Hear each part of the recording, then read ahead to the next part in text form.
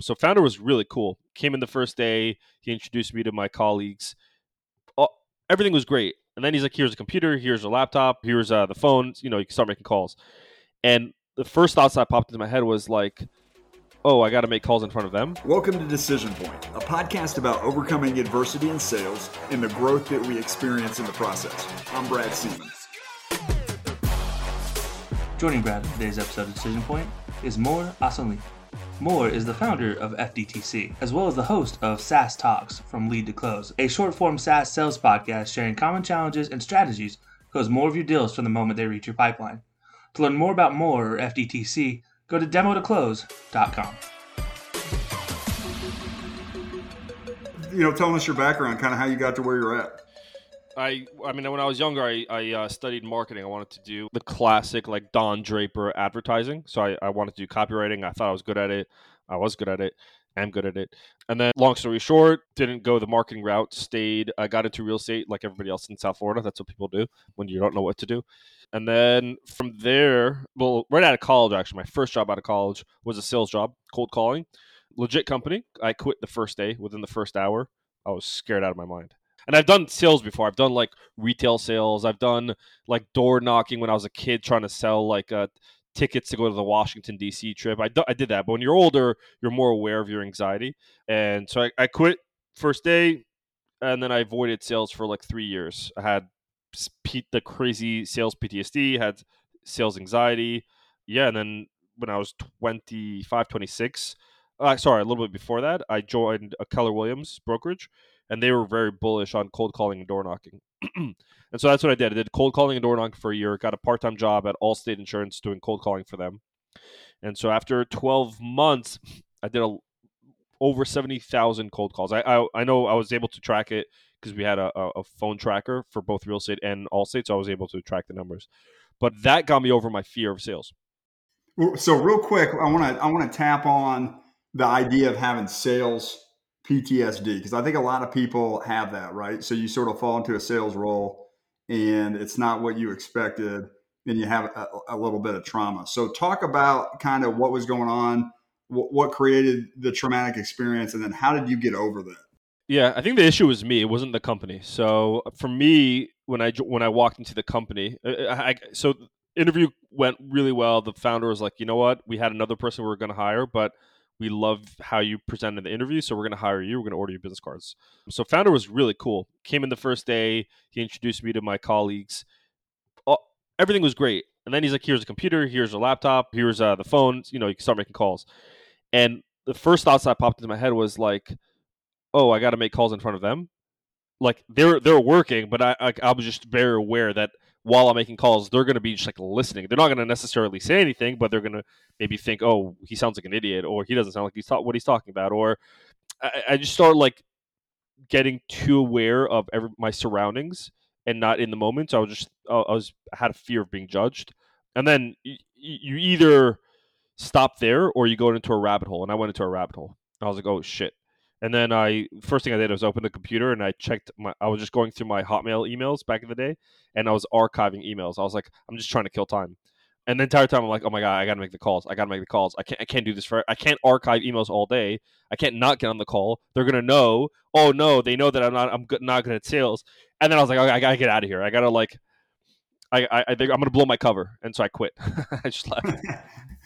So I think the fear of being judged is something that a lot of people, it's kind of like going to the gym the first time, right? I think a lot of people are super worried about going to the gym, what people are going to think about you. But, the reality is most people aren't going to pay attention to what you say. You may feel differently, so I want to hear that. And the people that do are probably going to be trying to help you. Yeah, I remember I started working out. I stopped since I got married, but when I started working out, like I didn't care so much about the gym. So, like I never got anxiety in the gym, but it was definitely more if I were hired for a particular job, and now I had to like show up to it. I remember when I was like, fast forward, I became a VP of sales, got over my fear of selling. But I remember at one point at one company, I was a VP of sales, and it was a startup. And I had to build out a bunch of departments. So I got lost in the other departments and I stopped being front facing in the sales side. And at one point, I went back to the sales side coaching my team, and I wasn't confident to get on a call and show them how it's done and call the prospect just because I was like, oh, I've been out of the game for a bit, for at least a month or two. And I'm like, if I screw up, they're going to know, oh shit, how's Mor VP of sales? So I think the only way, somebody asked me the other day, or it was like last month, like, how do I get over my anxiety of sales? How do I get over my fear of it? You're not supposed to get over it. You're supposed to just like, the way I described it, the metaphor analogy I gave was when you buy a leather shoe for the first time, even if it's a $600 shoe, it's going to be really stiff in the beginning. Extremely stiff. Leather is just really stiff until you break it in. And the first day you're going to wear it, it's not going to feel comfortable.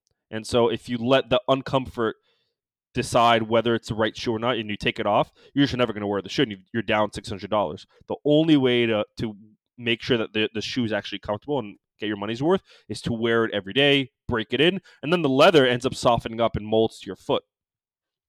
And so you're not wearing the shoe, you're wearing the shoe. You've broken through it. And so I think sales anxiety and the fear of sales, or any fear at all, is the exact same thing. The more you avoid it, the more the fear compounds. And so the way to fix that is you got to get more at bats. So if you're doing cold calling and you're calling, let's just say 10 calls per day just because you have a crazy fear, triple that. Call 30 phone numbers a day. If you're doing demos, try to get more demos. If you're getting rejected, get rejected 30 times, 10 times more than what you're currently getting rejected. You just got to break yourself in. So how do you make the transition from kind of BDR to VP of sales? And then it looks like you guys had, at some point, you're part of a business that gets acquired, right? So I'd love to hear about that. What the process was like getting the role, what it was like to have an acquisition. Yeah. So I kind of went all over the place. So quit my job, my first sales job out of college. Avoided sales for like 3 years. Then I got a marketing job. Then I switched into real estate. Real estate got me comfortable doing sales. Then I joined 2 startups that failed. The third one, Practice Panther, I joined in as the first employee number 1. I became a VP of sales within 6 months. And that was, I mean, the roles that I've had is in early stage B2B SaaS startups. So within 4 months, it went from within 4 years, I was the only employee with the 2 founders. 4 years later, we had 50 plus employees, got acquired by Alpine Software Group. Yeah, I mean, the acquisition wasn't like, night and day. You felt the difference of the culture, but it happened over time. Yeah, I mean, that was an interesting journey. I got my PhD in startups and go to market and sales in that job. Now, what would you say the big difference was so the first 2 companies that failed? Could you tell a difference in the company that succeeded versus the 2 that failed, or was it just a different? You could. Okay, you're nodding your head. Yeah, you could. Yeah, for sure. So the first company I joined as the first employee, it was it was called Movoos. It was sort of like an Orbitz or Kayak, but for booking movers. So you as a consumer are moving, so you would search and compare different movers, and then you can book them. Pretty cool idea. Pretty cool concept. So cool concept. They had very little money in what they raised. They raised only $185,000. So that money ran out very fast. And so beyond just running out very fast, you can't use that money for so much. You can't spend crazy amounts of money on advertising. So we had to do a lot of guerrilla marketing, and that takes time. It's a branding play, guerrilla marketing. So the failure in that company was lack of funding, and we didn't have enough of a runway. And so after 5 months, the company shut down. The second company I joined, company called SciShot. It doesn't exist anymore, obviously. They had funding. The owner of that company has a very successful commercial insurance company. She loves technology. So she started this app where you can take photos or videos of anything that looks suspicious on the, like a white minivan that says free candy on it. Like that was our ad that we had. And she spent over $1 million in hiring me as like marketing sales. And then the way we went to market for the consumer side, the user end, was we did some Facebook ads, and it was just a disaster. And then like there was another side to the business where it was like the police and law enforcement would have access to the cloud of all the photos and videos, but they didn't buy into it so much. Nobody wanted it, and they had the funding. So the third company, Practice Panther, when I joined, one of the questions I asked was, do you have funding? And the answer was yes. And the other question was, is there an MVP? The answer was yes. And I was like, do you have any, but is there a proof of concept now also? Are people using it? Are people paying for it? So people weren't paying for it, but people were using the software. when I joined Practice Panther. So now when I left Practice Panther to go to any other company, same questions. How much funding do you have? What's the runway? And are people using it? If so, how much? And do you have any paying customers? And is there a product market fit? If there isn't a product market fit, then that's a little bit more of a risky move because you're just figuring it out as you go. And if there is no product market fit and you're going into a company that has forecasts and quotas, that's extremely risky and dangerous. What did you feel like the biggest lesson you learned from the 2 failed startups was, like, as a salesperson or executive? Yeah. So as a salesperson, an AE that's looking, or even an SDR that's looking for a startup like a SaaS company to join in, make sure there's a product market fit. That's for damn certain. Make sure there's a runway also. So and would you say, like, hey, if you're looking at a company and, it's bootstrapped, it has money, it's growing, it's got cash, that's the same as having runway, right? Well, no, you can have cash, but how long will that cash last for? If it's 5 months, that's pretty risky. If it's 12 months, it's less risky. If it's more than 12 months, so it all depends. So you can ask, like, hey, I saw that you raised a seed round of 4 million or 5 million, or whatever it is. What's the runway in that company? What are we looking at? And I think somebody that's going into an SDR or AE role at a company may not feel entitled to ask that question, but they should ask that question. No, I think they definitely should. No, I think it's super important. I've seen a lot of my friends that have entered markets have this same problem, right? They come in as a VP of sales, or they come in as an executive, and they don't ask the right questions, and then they get disheartened. And I think those are important, right? Because if the company doesn't have enough cash, it's going to affect everybody around it. And if it doesn't have product market, I mean, all 3 of those things that you listed out have great impacts in how people behave. Yeah, and then one thing I've been noticing, and I think it's something to look for as an A, because I'm talking to a bunch of A's now on like LinkedIn and my Facebook community, but a lot of them tell me I feel like I'm on an island by myself in terms of mentorship and coaching.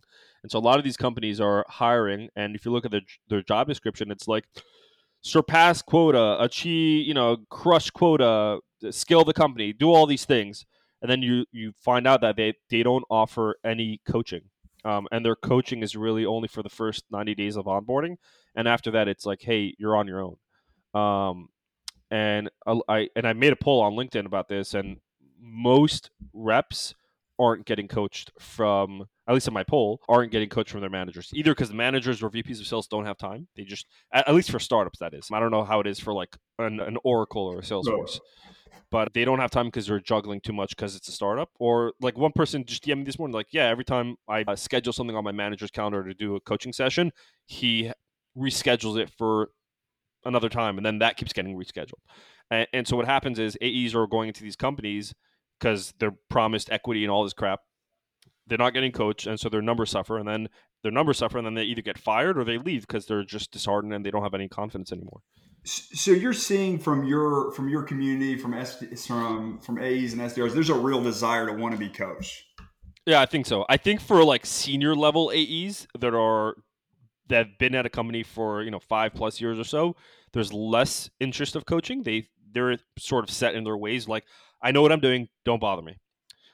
It's more for like the newer AEs that are a year old into their role, or brand new to the role, or 2 years into the role, or maybe you have AEs that are 3 years into the role but they're not hitting quota.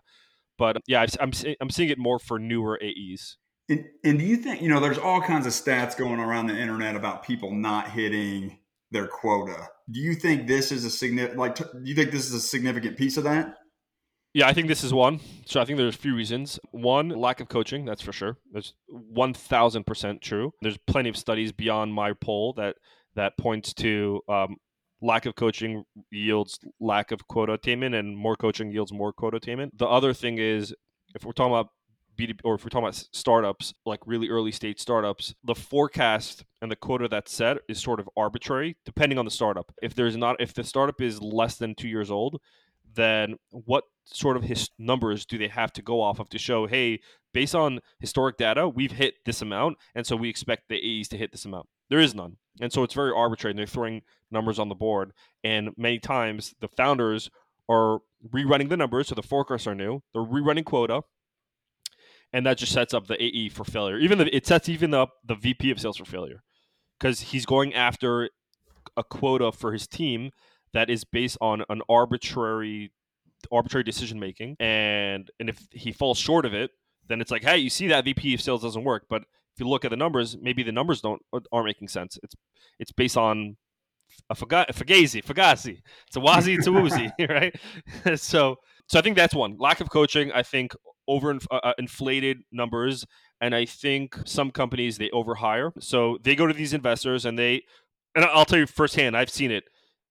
Founders are not necessarily are pitching the story and the vision. That's what, if you look at Adam Newman at For WeWork and you watch his documentary, investors bought into his story. They didn't really care much about the numbers. And so tell a good story and you could probably raise some money. And then a lot of founders, and it's a fact, I've seen it, they inflate their numbers to the investors so they can get the money. And so now their company's been infused with new money, and now they have a ton of pressure to live up to that.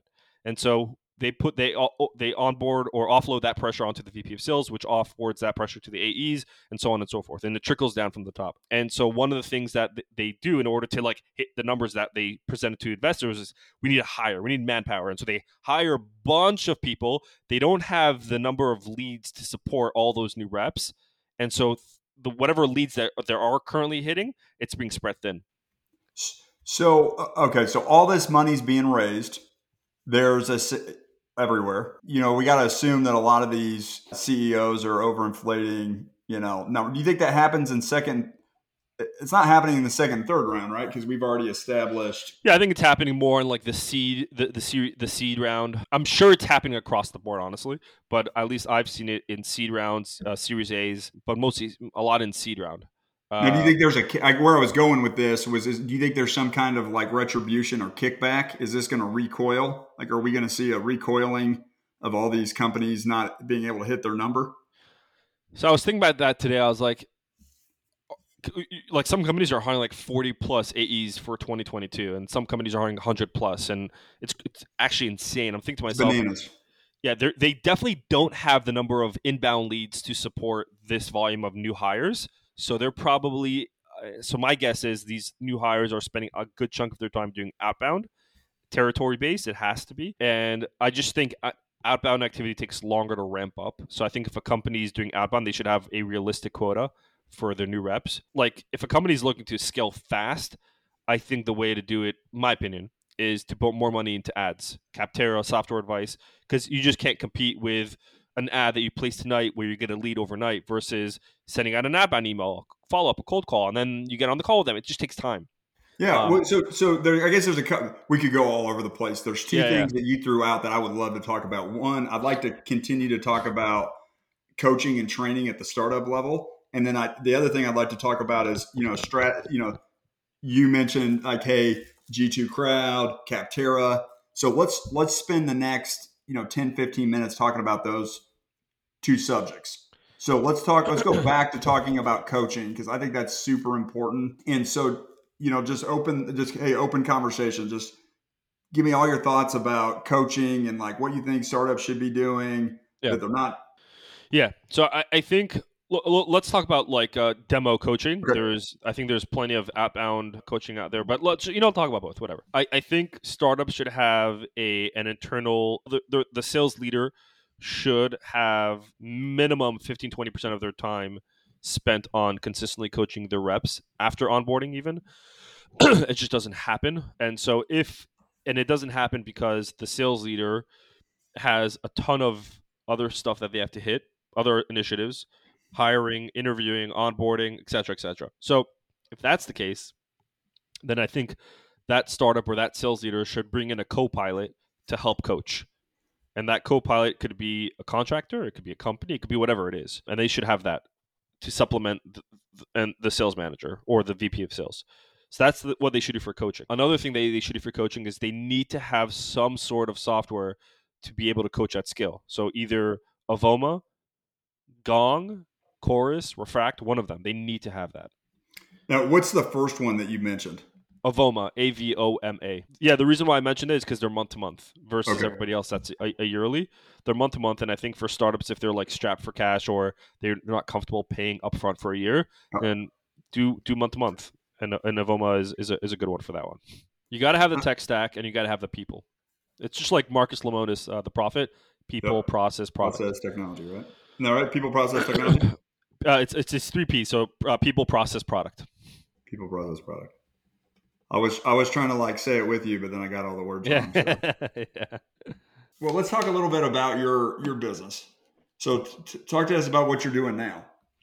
Yeah, FDTC, it started off as just like a standalone product, but after I launched, I got some success, and then I noticed that, and I did additional market research. The problem with just having a course as its standalone is that it's the responsibility of either the sales leader or the AE to take that and then make it their own based on their buyer persona, ICP, etc. So what I did was I did a slight pivot where FDTC now is a coaching program, a training program, where I would work with companies that have AEs, and I would specifically work on their demos, improving their demos. I don't talk about outbound. I don't pitch up. Like, I know outbound. It's just not something that it's not something You're that focusing FDTC does. on the demo side. And what do you feel like the biggest mistakes people make on demos are? Yeah, lack of discovery is usually they treat discovery as if it's a luxury and not a need to have. And so what happens is they stay too much on the surface on the discovery. So if they ask a prospect, "Hey, what's the reason we're on the call today?" Whatever it is, they'll say something like, prospect will respond, "Yeah, we're looking for a more robust system." All right, and that's enough for the rep to take down a note and move on. And that's a problem. What does robust system even mean? What is we're looking for a true partner technology? What does that even mean? And so they don't spend enough time on discovery. So I think it's so we're going to get into a little bit of maybe the Challenger sale. Have you read that book? Yeah, I love that book. Okay, so I had Jen Allen on the podcast a couple weeks ago. Great, we had a great, but yeah. So why do you think people don't like? It's natural for me to be like what robust? Like what is that? Like what do you mean by robust? Yeah. But it's not natural for everybody else. So why do you think that is? Why is it not natural for everybody to throw the brakes up when they hear weird words like that? I think a couple of reasons. I think lack of confidence. They just don't feel confident enough to control the conversation. And in order to dig on discovery, you need to have a level of control of the conversation and take the reins. And I think you have a newer AE that is talking to a VP or a CEO or a founder, and they're intimidated. Yeah. And because they're intimidated, they're like, "All right, I got to rush through this." I know because I've been there. Yeah. I've done it before. So lack of confidence. Another reason is, I think that's really a big one. Another reason is they have a quota that they have to attain, and they know in order to have that quota, they have to close the deal, and they completely skip the part of discovery, and they're like, "All right, I need to get on demo in order to close the deal." No, you need to do discovery in order to do the demo in order to close the deal. So I think they're money hung, like they're driven by this need for commission, and so they're trying to take a shortcut. But I still think the default is it goes back to lack of confidence, or a lack of understanding of why discovery is so crucial, and that could come from a lack of training from their sales leader. The sales leader is not pushing the discovery on them. Yeah. Now, what's your opinion on should software sales reps be doing discovery demos in the same swoop, same meeting? Yeah, short answer is it depends. I think if you're dealing with a larger type of deal where it's going to be an enterprise, it's not going to be a one call close or even a 2 demo close, and you're going to have to speak to the head of this, the head of that, the head of that, then in that case, there's no point rushing there's no point doing the disco and demo at the same time, because it's going to go through different rounds. And sometimes if you're dealing with like an SMB mid-market, you could definitely do the disco demo. In the SMB mid-market space that I've been in, it was disco demo most of the time, and then at the same time. And then there are some times where we're doing discovery as part of the demo, but the discovery was so deep and there was just so much vibe happening between me and the prospect that I don't want to like stop that. I want to get as much intel as I can. I want the prospect to open up as much as I can. And worst comes to worst, we'll do the demo later on in the day, or if we have time, we'll just do the demo right then and there, or we'll schedule the demo out later in the week. But so I think it depends. I usually default to disco demo, but again, now when you say disco demo, discovery call space, then you do a demo. Or so no, yeah, it's all in the same call. So let's just have a 45-minute, 60-minute blocked out on my calendar. That first 10 or 15 minutes will be disco. Gotcha. And then based on the discovery, I can quickly go into the demo. Now, part of that is, well, hold on, don't you need to customize the demo? That's where Reprise comes in, or Demo Stack comes in, or Walnut. Yeah. That's what I'm saying. It depends on the type of software you're selling. If you're so you threw out a word there. What word did you say? Walnut? Walnut, yeah, they're a competitor to Reprise and Demo Stack. Okay. And that's just a product you use on the demo to make sure it goes smooth? No, that's sort of it allows you to create a demo environment that you can use specific to whoever you're talking to.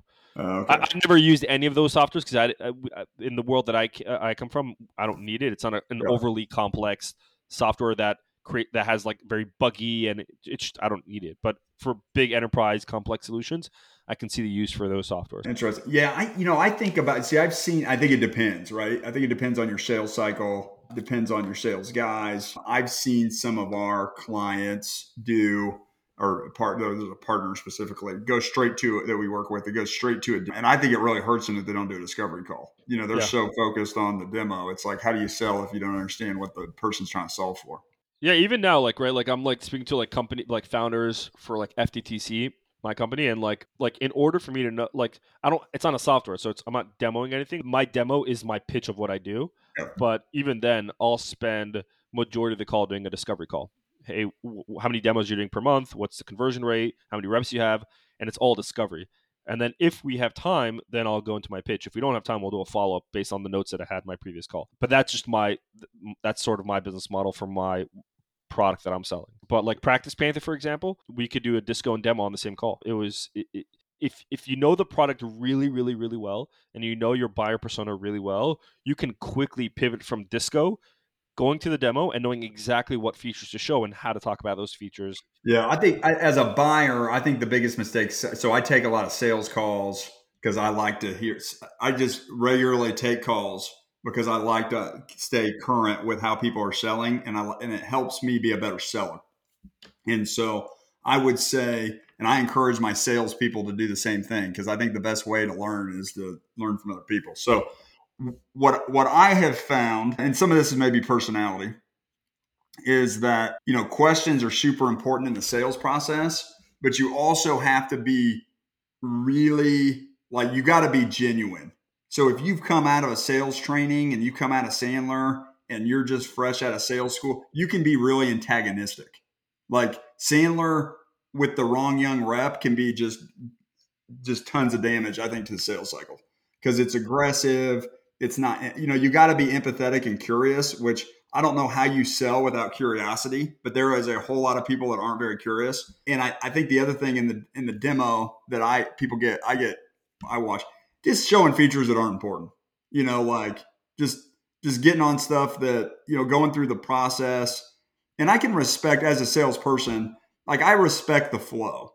Like, hey, you got a process and a flow that you want to go through. So it's like, I don't want to mess that up. But at the same time, I think you got to be cognizant of, like, being able, as a seller, you got to be able to adapt and change to your buyer's person, like how your your person, the personality of the person you're selling to. I think super important.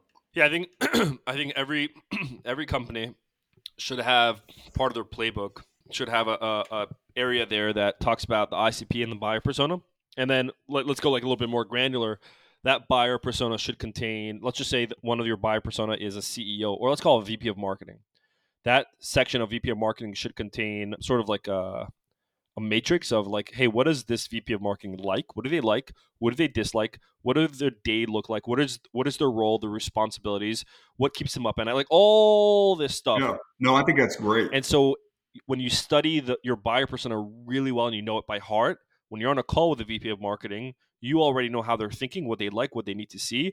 And then you do the discovery and you find out that they're trying to accomplish X, Y, Z, and they're dealing with this type of challenge. Then you can quickly pivot onto the demo and say, hey, based on what you're telling me, this is exactly what you like. Because when you know your buyer, you know your industry, and you know your product, you can quickly do the demo. You don't need to schedule a demo. And then you only show them, if you have like 20 features, but based on the discovery, there's only one feature that's going to like hit their, like really drive home what they need, then only show that one feature. Yeah. And I can say, as a buyer, I've definitely seen people I've been in demos where they've thrown out something that I didn't know the product did. And I'm like, oh, that's really interesting. Yeah. But I would have liked to have experienced it like, hey, I'm going to do like a quick run through of features. And if I ping something that's really exciting to you, you just say you say I hit a nerve and let's talk about it. That's personally how I would like to do it, because I think one of the downsides to all the visibility and transparency that we have as sellers now, or buyers. So as a buyer, I can go and I can think I'm learning everything about your product, right? I can go on your website, I can go to your blog post, I can go to your G2. I think the danger to that is that you get a buyer that thinks they know more about your product than they do. And that could be reality. And that could also be not reality, in the sense that I did a bunch of research one time on a product. I was annoyed. I felt like I knew more about the product than the salesperson. Yeah. And he actually got me. Like he actually threw a feature out of me that I didn't know. Like I felt like I knew, I had a couple hours into research on the business and I thought I knew better than he knew. And he actually got me. He's like, boom. What about this? You knew about this? I'm like, I didn't know about that. Yeah, I had the complete opposite. I did a demo with an email service provider type of vendor, and this was a few weeks ago. And I was like, "Do you have?" So one of the features it was sort of like a competitor to Outplay or Outreach, and I wanted to know if I could embed Loom videos and for it to show up as a GIF. And he's said, "No, we can't do that, but I can find out if that's a feature request or whatever it is." Long story short, we got off the demo and I was like messing around with it. And I was like, "Holy shit, you can do it! Actually, there's a function." Oh, and I emailed him back. I was like, "You see, you could." He's like, "Oh, yeah, you learn something new every day." And it was a very basic functionality. It wasn't. But that's his response. He should know that. Right. I mean, that pissed me off. Yeah, the salespeople need to know. I think they need. No, they don't think. Look, they need to know about the product. Yeah. That's why I believe that an AE will have more success in working at a software company that they have used or can relate to. Like, okay, I like that. Right? Like, it's just easy. Like, I can't relate to accounting software because I'm never going to be a CPA and I have no interest in being a CPA. Yeah. So I probably won't ever want to sell an accounting software. But selling e-commerce software, selling a sales or marketing type of software, I can relate to that, and it's going to be a lot easier for me to sell it. So I think that's no. Obviously, you weren't an attorney, but you were able to find something there that you felt like you could. Yeah, I was definitely not an attorney, so I was successful at it, and I think a natural born salesperson or have like the natural DNA could probably be successful at selling something they can't fully relate to. And that was also like one of my, I call it the third attempt or my first roles as a VP of sales at a software company at a B2B. And so like for me, it was just exciting selling software. And so, yeah, I got lucky, right? And I even if you give me an accounting software to sell, I could probably do it really well. But it's just long term, you'll get burnt out selling a software you can't relate to. And I know because I talked to somebody that was selling an accounting software. They're like, "This is boring." I'm like, "You sound bored." Yeah, no, I totally, I get it. Yeah, I don't know. And I think it's a lot of people. Yeah, I think it's worth mentioning. Even a VP of sales or even an AE that's going into a software company that they can relate to, that they love, your first few demos are going to suck. They just won't be good. I know if I go into a company now and let's say I join full time and they give me their software to sell and I spend, a couple of weeks like learning the product and I go sell for the first time, I won't do as good as the top sales rep there. I just won't because there's a learning curve. I'll need to know the software like the back of my hand in order for me to sell it like it's, like it's nothing. And so I think reps that are joining, don't beat yourself up for not sounding like a product expert or an expert in what you're selling in the beginning. It just takes time. It does take time. Yeah. And I think we're getting towards the end here. So what's the one thing you're super passionate about right now? It can be business. It can be personal. Yeah. I mean, I'm definitely passionate about business, B2B, SaaS. Like when I get on a call, a coaching call with a rep and I give them, we're coaching their demo and they have like that eureka moment, like, oh shit, I see what you mean now. And like, we'll do like a tonality workshop or whatever it is. And we'll do like a role play and they see how they sound based on our practice. That's really fun. But business is a big passion of mine. So I hope you guys enjoyed that. As always, if you want more information on the podcast, go to monsterconnect.com/podcast. You can get last year's episodes. You can get all the new episodes for this year. And as always, remember, don't let what you can't do interfere with what you can. Until next time.